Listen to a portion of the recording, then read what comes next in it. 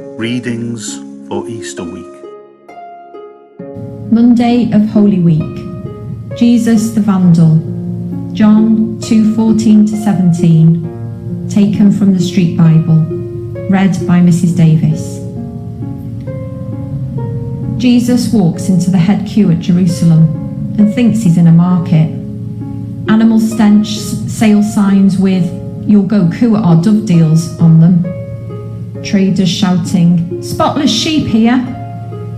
For those who can't stretch to the rip-off prices, an aquarium of loan sharks. Jesus takes his time creating a rope whip that makes like a demented cowboy, driving the animals into stampede. He vandalizes every cash kiosk out of business, creates total havoc. He's screaming, "Vamoosh! Get this filth out of here!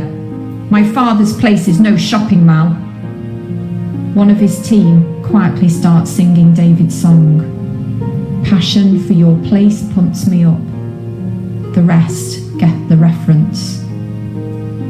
But the religious leaders are livid, frantically working out how to eliminate him.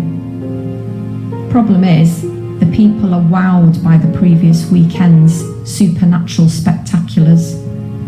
They know they can't ignore this factor, but Jesus can. He's not relying on such a fickle fan base.